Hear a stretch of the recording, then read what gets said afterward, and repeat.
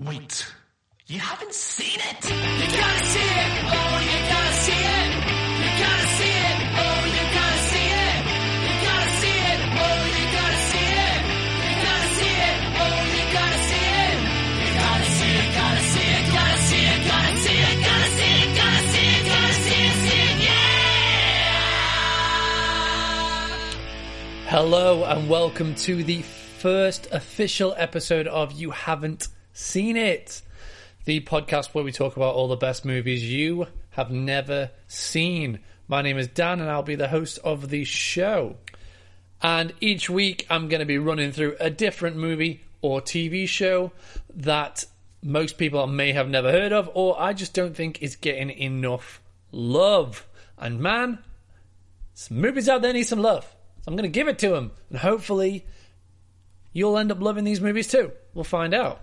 And how it's going to go is each week I'm going to pick a movie, talk about it in a little bit of detail, and then give it kind of a rating out of 10 at the end, and let you know where you can find it as well. One of the rules of this podcast is every film has to be obtainable in some way. So it's not going to be some kind of weird, obscure, foreign film that you can only get if you trade your guts for a goat.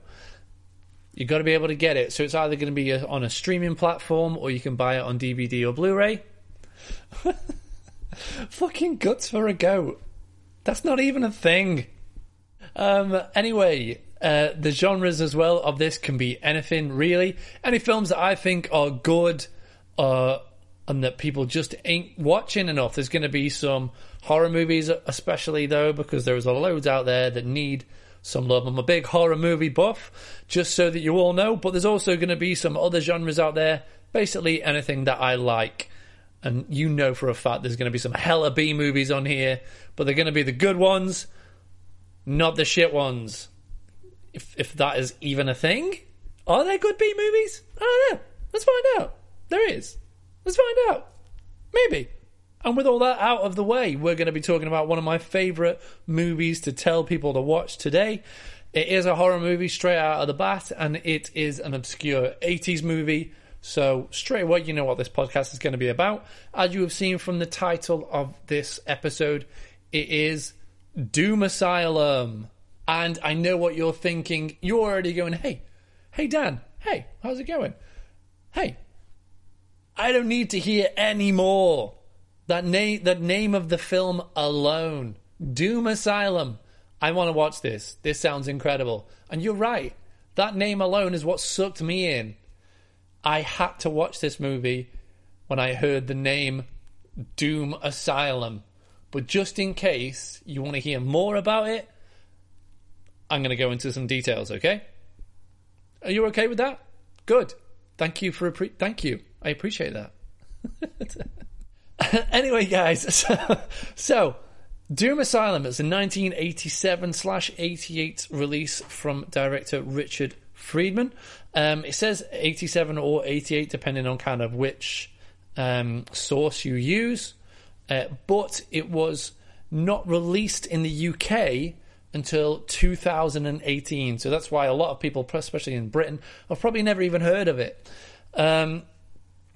It was the first ever movie starring Kirsten Davis, and it is a very small budget horror film. Okay, so let's get down straight into it. Let's get into the plot. What's the plot? Yeah, didn't expect that, did you? I'm gonna have some singing. Woo! So, the synopsis, the plot of this film is a horribly disfigured lawyer, wrongfully pronounced dead after a terrible car accident, is taken to an asylum for dissection, only to come back alive, kill everyone, and make the asylum his killing grounds. That's the official synopsis on IMDb. The wonderful thing about this is the killer himself, in the credits, is called the coroner, even though he's a lawyer. He just happens to kill people from the coronary room first. And he uses coronary tools, I think. That's pretty much it. That's why it's called the coroner. The opening of this film is fantastic. It makes no sense whatsoever. I'm going to go into ever so slight spoiler thing, so it's not going to spoil the whole film. But let's face it, a film titled Doom Asylum, you're not going into it for its twists and turns. You're going into it for its amazing name. That's it. You want to go in there, watch some people get killed, have a laugh, go home, have yourself a burger or two, maybe a bowl of pasta, whatever you like. Me, personally, I'm a pizza guy. But I digress. Anyway, let's get back. So the opening is incredible. It lets you know exactly how the film is going to go, what kind of tale you are in for. Because not only does it have a weird kind of rendition of House of the Rising Sun playing, it shows our lawyer character driving down the road with his girlfriend after winning a multi-million-dollar lawsuit, just drinking champagne, making out, not watching the road. Oh, what could possibly go wrong? I can tell you what could go wrong. You crash, you fucking idiot. Who saw that coming? Everybody but them, because they weren't fucking watching. But the amazing part about it is that they crash.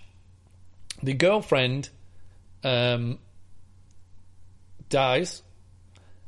Sorry, spoiler. I did tell you slight spoilers. Spoilery. The girlfriend dies, and he is kind of fine. He's got a bit of blood on him and stuff, but he looks okay. And then he takes his girlfriend's hand, which promptly comes off.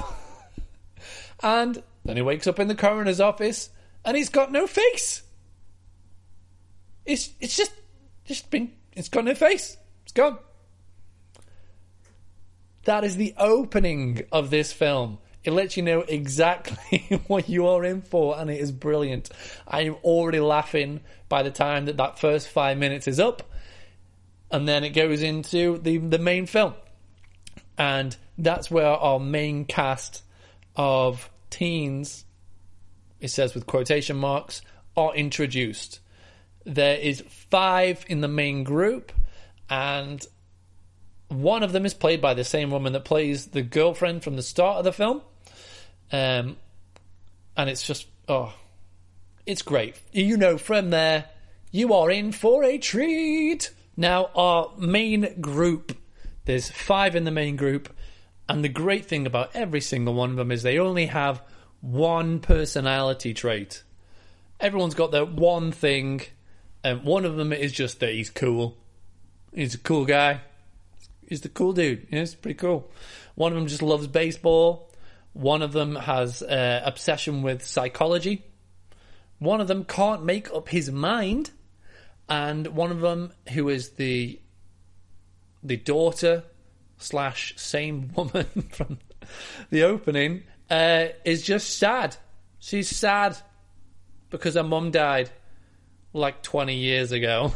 But what do you do when you're sad? You go and have a party at the asylum where your mama died. Yeah, let's go have a party. Or a picnic. They go in there for a party, but it's a picnic. Or something. Yeah, it makes sense. Obviously, this is just, you know, don't think about it. It's Doom Asylum. But what happens is when they get there, there is a second group made up of 3 girls known as Tina and the Tots, who are in some weird kind of electronic noise band that happen to be rehearsing in the asylum. A confrontation ensues, and then everything goes from there. That is our main structure of Doom Asylum. And it is fucking brilliant. It's so good. Oh, honestly, there's some amazing things in this. The weird exchanges between the main group and the secondary group. The kind of insults that they throw at each other. The weird scenes and the puns. Oh my God, we need to talk about the puns. There are so many awful puns in this. There's even like noise effect puns. There is puns that don't make any sense. They're just fucking fantastic. They're so good. They're kind of ones that you can just laugh at and go, why? Why are you doing this? this makes no sense. But it's so much fun. That's the good thing about this movie. It is just fun. It's a fun time. So that's the main thing of the film. I don't want to spoil too much of it, but what I'm going to do is I'm going to go through a little facts about the film, and then I'm going to give myself going to give a rating of this film out of 10, show you where you can get it. Hopefully, you'll want to watch it. Facty, facty, fact. So, the film was shot in about 8 days inside an actual abandoned asylum. That was one of the big selling points of this film when it came out. Except for the name, obviously. It was shot on a budget of $90,000, and you can definitely tell when you watch it, but it's got charm, it's good, it's nice. And I think I mentioned this before, but it was the first appearance of Kirsten Davis of Sex and the City fame. She went on to do great, so it's fine, brill. Obviously, people saw her in Doom Asylum and went, she's going to be in our movie, in our TV show. She has to be. She is stellar. But she is the character who was obsessed with psychology. And there's one other female character in the main 5 who is played by Patty Mullen. And she was in one other film. And that is an amazing film called... Wait for it. Another amazing name. Frankenhooker. Honestly, it's another amazing film. So good.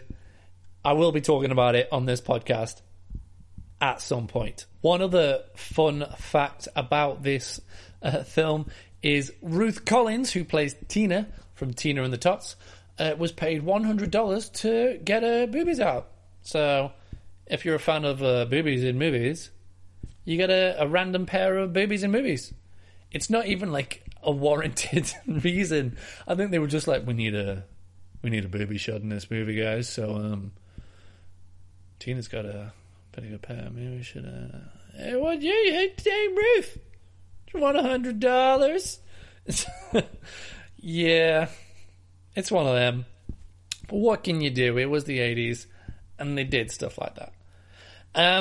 Yes, this film, fantastic film. Myself, I give it a rating of 6 out of 10 for just entertainment factor. It's obviously not a masterpiece, but it is a great film to get started with, especially if you watch it with a bunch of mates and you can just have a bloody good laugh with it. It's available from Arrow Video on Blu-ray and DVD, I believe, in the UK and USA. So that is my recommendation for this week. Doom Asylum, get yourself on that, guys. And until next week, I will say, happy watching.